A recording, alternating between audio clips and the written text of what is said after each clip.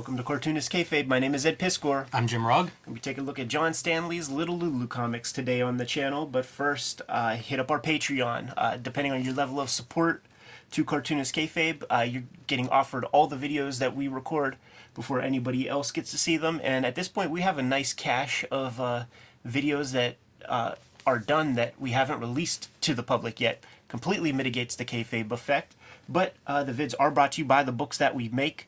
On the stands right now, man, I have two trade paperbacks of Red Room out there. It's the 10th anniversary of Hip Hop Family Tree, 4 volumes of that, but we are collecting an omnibus edition in late 2023 that is going to collect all of Hip Hop Family Tree, plus 140 pages of art and extras are going to be in that edition. It's the best book I ever made. Please support that. 3 volumes X-Men Grand Design, and the occasional WYSIWYG you're going to find out there. Jimmy has Street Angel, Princess of Poverty. It's going to be out it's going to be out sooner than later. It's a good companion piece to Street Angel, Deadliest Girl Alive collection, and both those volumes will comprise of all existing Street Angel comics. Jimmy's Hulk Grand Design is out there right now. It is going quick, so if you see a copy, scoop it up because you might not get a second chance for quite a while. And without further ado, man, let's bring out our sacred scripture. A Smithsonian Book of Comic Book Comics. Has book in the title 2 times and comics in the title 2 times, so you know it's got to be gravy. They knew what they were doing. This is before we had all our marketing terms of graphic novels and whatnot. Yes. Amazing. You see from this very volume right here, man, it's a well-read book in the Eddie P. library, man. Well, I remember scooping it up at Woodlawn Flea Market when I was maybe still in the single digits of age. Read it incessantly, and it actually got me thinking, man, about like my relationship with old comics. And I don't think it exists that way for young people nowadays because it's just everything's so accessible. When I would have access to even a reprint of an old comic, kind of by virtue, just signals getting crossed weird to my young brain, like because it's worth a whole lot of money, it has to be respected as like for the craft of it. Like it is your honor to get to read the Superman story from Action 1 or the Detective Comics 27 first appearance of Batman. So like the respect levels that I have for all of these comics in here is super elevated, but I defend myself by saying that it's all great fucking comics, and Little Lulu is no exception. Yeah, I think my first exposure to like Little Lulu and John Stanley, there was a Tom Devlin comics journal that he guest edited and had all kind of different stuff. It was felt like a different issue, because they were covering all this stuff, and he was a big advocate of John Stanley. And now he works at Drawn and Quarterly, and they're reprinting tons of great John Stanley stuff. 13 going on 18, Melvin Monster, Little Lulu, Nancy comic books. So. Quite an artist, very respected, was a peer of like Walt Kelly was working at Dell at the same time. Like they would sometimes bump into each other at the office, before Walt Kelly goes off to do comic strips, was doing comic books, kind of a peer of Carl Barks. So quite this is the original golden age, it's the 40s. Like these are the people that made comics really comics. Yeah. And John Stanley's in that mix. Great text pieces before each of the comics that is discussed in the big book to give you that proper context, and it gives you some history on Little Lulu. It's always called Marge's Little Lulu. So like, but you never see Marge do it in the comics or anything like that. So they explain how that comes about, and it's just a contrivance of. What is it, Saturday Evening Post or something? Yeah, they were one panel, kind of like Dennis the Menace, like the Hank Ketchum Dennis the Menace versus like the Dennis the Menace comic books. And this was common. You would license this stuff. It goes on to become, Marge's Little Lulu goes on to become like a spokesperson for Kleenex and things, like it's used in advertising. Imagine those big contracts and things, like this is the Michael Jordan with Nike before they're going to like celebrities and sports people. It was comics. And what's fascinating is it's the editors of the Saturday Evening Post. Once Carl Anderson's Henry goes off to become like a regular strip, they need to fill that void. So they just tell Marge, like, hey, can you come up with something? Here's a name, Little Lulu. Like, she basically says she draws Henry with pigtails and an upturned nose. and she gets the copyright to it. Like, she benefits from all that stuff. Oh yeah, she gets paid for. That ain't your Marvel DC contract. That's man. exactly right. Every one of these John Stanley Little Lulu comic books, she got paid too. So, and good for her. Stanley's name's always associated with Little Lulu, and often it's the first comic that comes to mind with John Stanley. It's his masterpiece. But he only, the line art that you see is almost always from somebody else. He wrote and drew the first 2 right. of 150 issues. But it's worth noting, like, when we say he writes these comics, he's not sending you a typed script. Yeah, he's drawing comics. Of one of his pages, and Irvin Tripp, who drew a lot of his comics, said many of these you could almost print. Totally. Like, it's all there. The body language, the expressions, the timing, everything is in these kinds of scripts. So literally, this is what he's doing as a writer. And whenever his editor saw this stuff, because he starts writing before he gets to Little Lulu, whenever the editor sees this, he recognizes this is a guy that we need to do more of this writing. Right. And so that's why you end up seeing John Stanley writing a lot of this stuff, writing in air quotes, because he's also doing almost pencils. And not just doing finished art, because they felt, as a writer, as a story guy, he was more valuable. So it was like, well, we can get more stories from him if we have somebody else doing kind of the finished pass. Yeah, yeah, and it's it's the Japanese Nemu kind of approach. This is a John Stanley strip. There's 4 different stories, I believe. This is the one that Stanley does the whole kit and caboodle, including lettering. And it's a good one, man. Yeah. Like, there's like fart jokes, I feel like, here, man. Yeah. Tubby goes on the bus with an inner tube, and they have to, like, let the air out. You just hear psss, and you see people's hair. Like, that's body humor, man. And this is preceding your Charles Schultz Peanuts by half a decade. So this idea of, like, having kid characters, but maybe they're much more complex than, like, a typical, kid character would be. That's not something that Schultz invented. I'm so glad we were looking at this thing, man, because my mind has been on the 12-panel grid. I think it's going to play a very important part of, like, my next comic works after Red Room, and to see what can be accomplished and to see what kind of air you need to make a story work is very instructive to me here. And this is the comics by one guy, and so he's packing. It's noteworthy to see just how much stuff he's packing into these comics. There's a couple of jokes a page. Oh yeah, and like they Tubby's inflatable inner tube gets deflated, and now he's too lazy to blow it up himself. They find a guy snoring on the beach to blow it up. But now that's such a dumb visual gag. Yeah, but then he blows it up so much that they can't get the donut off of him, and the guy's still sleeping while the tide comes in. It's so ridiculous. Yeah, that's the beauty of these kinds of comics is like nothing is like you could do anything. Yeah, and he writes very much. John Stanley writes very spontaneously. Feels like it. I read a biography of him by the late great Bill Shelley, and it really gets into the nuts and bolts of how he worked, and that's one of his pieces, and I think it gives life to these strips as a result. It makes a lot of sense too, because it's not like there's like any great build or anything like that. It's almost like, okay, you have a circumscribed amount of pages. Go send Little Lulu off to go do this thing, see how much trouble she could get in, and then find a good way at the end to sort of get out of it. But in those terms, so it's very cool in terms of just spontaneous cartooning or whatever. But it's not. This ain't The Simpsons, where everything is leading to the last panel or something like that, man. And it's not even Carl Barks, where that happens a lot. Even though I guess he says that he was spontaneous with things, but there are times where I'm like, that just cannot be. It's too tight a story.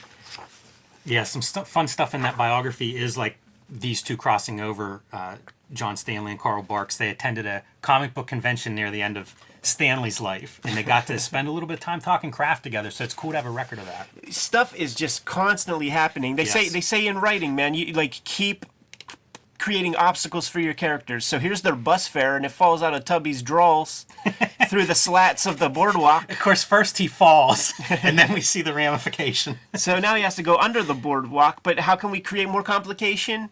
Get his little tighty-whities caught on a nail. That's right. So now he's naked under there, and now out comes the lifeguard. He goes in after him, and he gets the same affliction. So now we have two naked boys underneath there. And of course, Lulu in charge. Yes. It's also worth noting, like you mentioned, a comparison to The Simpsons. These are comics that are definitely aimed at young readers too. Yeah. Something to keep in mind. Like there are a lot of differences from like the great comics and cartoons out there, and this stuff in particular, these are kids' comics. Yeah. And by the biggest publisher of comics in the world at the time. Here's a pretty good gag right here. So the only clothes that she could find is a dress, and it's one dress. So little Tubby needs to get in there too. Little Lulu doesn't want to get left out. So now the guy's running in a dress 6 legs. with 6 legs. Somebody gets caught out in the ocean, and the lifeguard has to do some lifeguarding. When the lifeguard brings the dude in, talk about how pace when you little bastards or something like that. But the big guy that he brings out, who almost looks like Tubby, yes, a grown-up Tubby, thinks he's talking to him. So now those guys are involved in some shit. And the way the story wraps up, Tubby, little hungry fella, there's like a section of the beach where the little missing children are, and they get indulgences. So Tubby can go in there. He just has to tell them that they're lost. Yeah, it's man, the gag with all of them under the dress kills me, and it just feels like you cannot invent that gag if you're not sitting there writing with little drawings of these characters and just legs everywhere. And it's a classic cartoon trope. Totally. I have to acknowledge, man, that John Stanley's Little Lulu is one of the only comics, and there's room on one hand of the amount of times that I actually laughed out loud from a comic. There's so much stuff I read where I'm like, oh, that's funny. John Stanley makes me laugh. And one of the pieces that cracks me up is this strip here, man, the 5 Little Babies, where you got little rich boy coming to town with like our little Bowery Boys characters, and is like, dude, all chicks dig me. I bet you I could get little Lulu to freaking walk like a dog for me. They're like, oh, that's crazy, man. Also, it's such a perfect setup for little kids. Like, this feels like something that, man, this is how I would have behaved whenever it was like me and my buddies in about grade 2. Yeah. Yeah, which is a skill in and of itself. Like, John really Stanley, is. a proper man, like how do you channel that? So, this little Wilbur fella, man, he's a king of kayfabe, so he's figuring out how to scam little Lulu. Yeah, look at the cartooning, too, of him banging on the door. Yeah. Such simple cartooning, but perfectly effective. He convinces little Lulu that he's missing his dog, and the dog is jealous. So if she puts on a dog collar and crawls around, then the dog's gonna come running out. Oh yeah, you know what's fucked up about this collection is there's a page out of order. We're gonna get to it in a second. So little rich boy spots his homies, puts the dog collar on the chick, walks her within their visions. And then we flip the page, and these 2 pages are out of order. It's still little. Oh yeah, you're right. Yeah, because it all has to do with this like little girl. So that's a fucked up thing with this book that kind of bummed me out. I didn't even catch that. Yeah. So he makes good on his claim. You know, he was able to swindle her, but the little sister of one of the girls is like, "You just fell victim, man. You got preyed upon. You got fucking little kid Me Too'd." And then you see angry expression little Lulu. Yeah, and she's gonna get her comeuppance, man. She's coming up with a scam, and these little boys, they're like frat boys, man. And what do we know about frat boys? They all swim naked in watering holes together. Because this is very gay right here. That's hilarious. So all the naked little boys are doing their Stand By Me gimmick, while little Lulu and her dusty little friend take all their gear, come back. It's cool because like we were playing with the 12-panel pages before. Now we're doing an 8-panel grid. Sure. So the 4 boys, tiers. the boys are all naked, and the girls bring them diapers to wear. It's preposterous. Like, if I just said, "Hey, Ed, here's the story," you'd be like, "There's no way that can work." And you read it, and I feel like all the motivations, like, it makes perfect sense. There's no point where it's like, oh, you got to suspend disbelief that Lulu's going to bark like a dog or whatever. It's real fluid how they go from moment to moment. It's an interesting, it's a cool writer exercise for Stan Lee to give himself, where it's like, okay, this thing has to happen. Now, you know little Lulu How the fuck are you going to get her to do that? You got to think about that. Right. And the Pixar rule would be, you come up with 4 things and you don't do the first 3 because those are the obvious ones. So now we're coming into the space of some of my favorite gags in all the comics we're going to look at here today.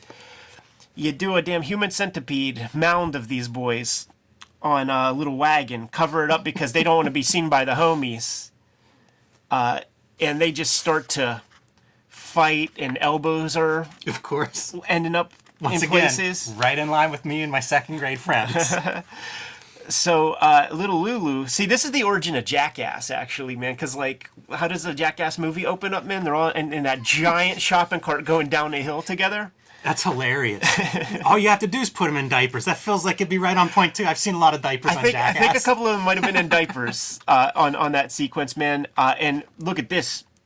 It's the boys in the neighborhoods who say the word fellers and shit. So these are kids from the other side of the tracks. Which is, again, the perfect setup. Like, if you're going to maximize your revenge on these boys, you got to put them in front of their rivals. Totally. In the most vulnerable of states. But the little rivals, little Bowery Boy kids, they don't even get that far enough to see who the homies are. They just see a wagon full of freaking feet. Feet. So many feet. They're about to pass out. And they keep yelling and telling the people of the neighborhoods.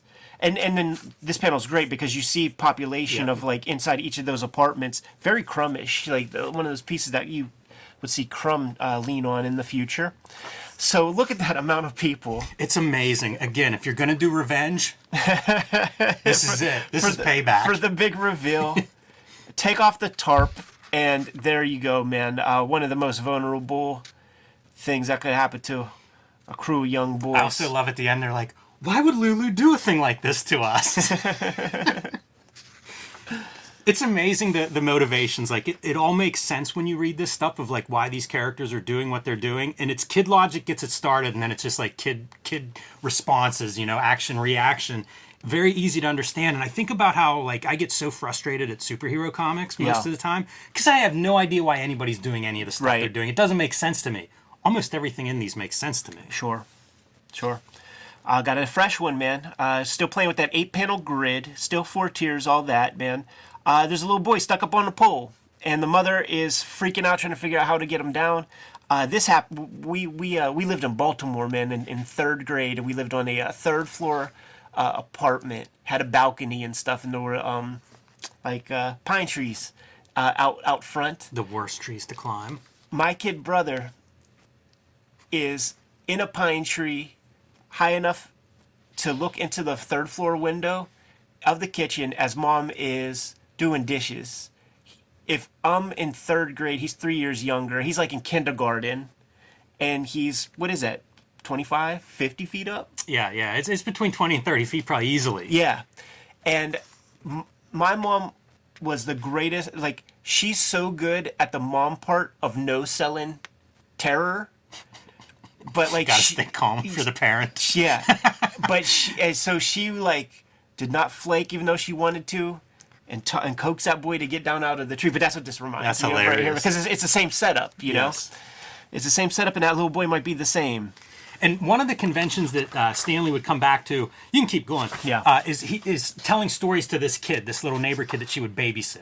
Mm-hmm. And so in this case, she decides she'll get him down if she tells him a story, and she wants to tell him one about a little girl, and he's like, no, I don't want that one. Poor little girl. He wants one about a rich little boy. Yeah. And so that's what she's going to give him. Second one, man, of the selections here. But such rich imagination. He's able to, like, tap into this kid mind. Right. So there's the little rich boy. He's buying everything. He, you know, if he likes walnuts, he's buying a walnut warehouse. If he likes elephants, he's buying herds of them. And listen, he made a good attempt to try to buy the Atlantic Ocean off of Uncle Sam. And Uncle Sam says, no, man, I need it sometimes. How about a smaller body of water, Lake Superior? The boy gets mad and starts to smack the earth, smack America with a stick. Take that.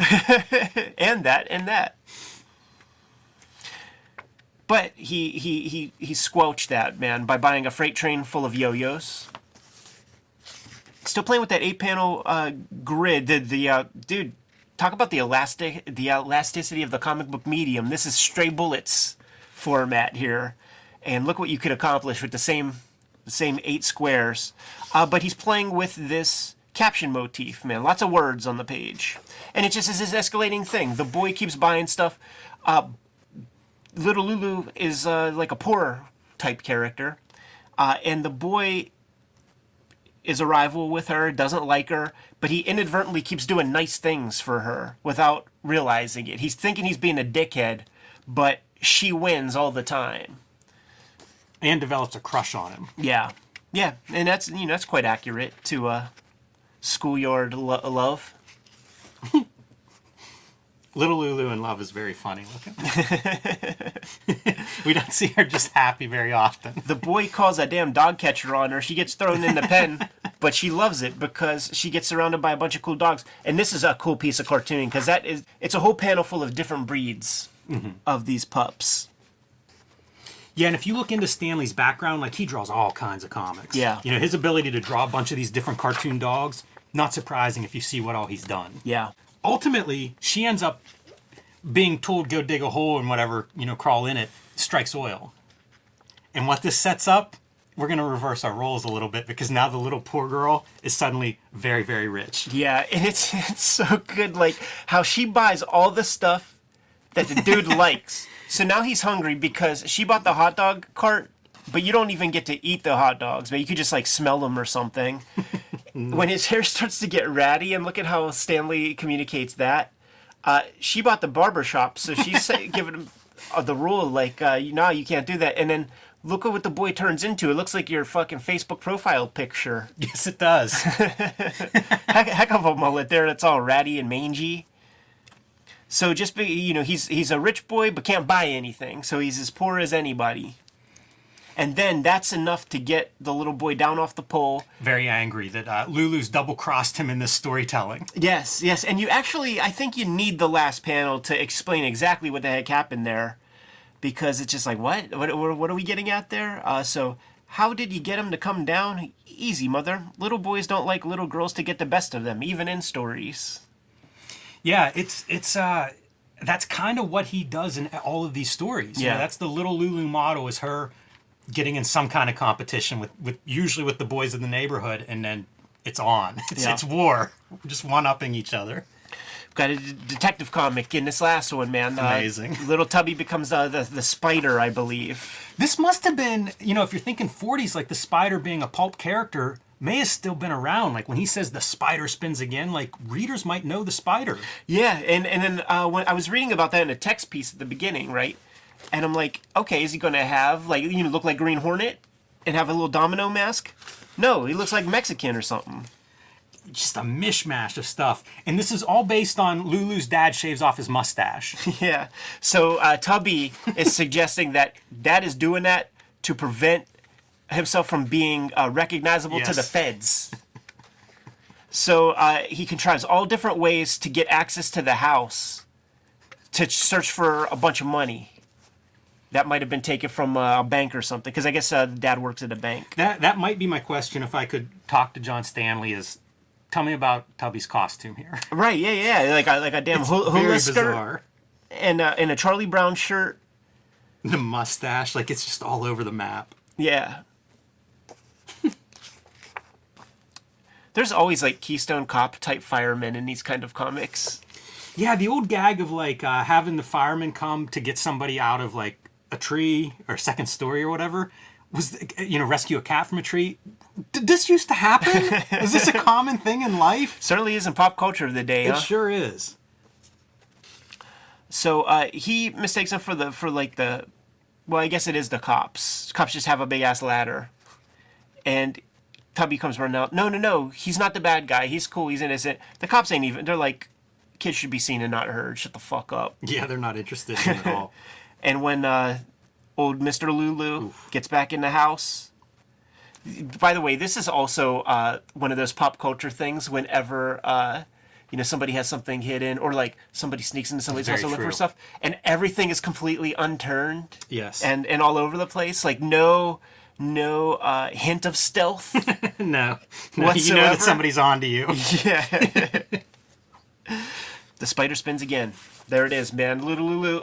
We had this channel for damn near 5 years, and this is the first John Stanley Little Lulu that we showed off on the channel. I don't think it'll be the last. No, and I would recommend this is something that I had read, Ed, when you were on Manga Quest. This was something I picked up and finally got to read. Bill Shelley's authored a number of these biographies of cartoonists, and I recommend any of them. All the ones that I've read have been great, and they're giants. Like most of the people he's written about, they're big cartoonist in history. So yeah, rest in peace, Bill Shelley, man. Like I got to know him just a little bit, and to me, he's like one of those key figures that preserved comic book fandom through his Hamster Press book collections of Fandom's Greatest Comics, where you get to see, you know, Klaus Janson stuff that he did before he was a pro, and Frank Miller and guys like that. He created an encyclopedia of all the names, the big important people of comics fandom that I refer to on a regular basis when we do these. Massive contribution. Yeah. Rest in peace, man. The other place that you may find Little Lulus at home if you haven't read any, and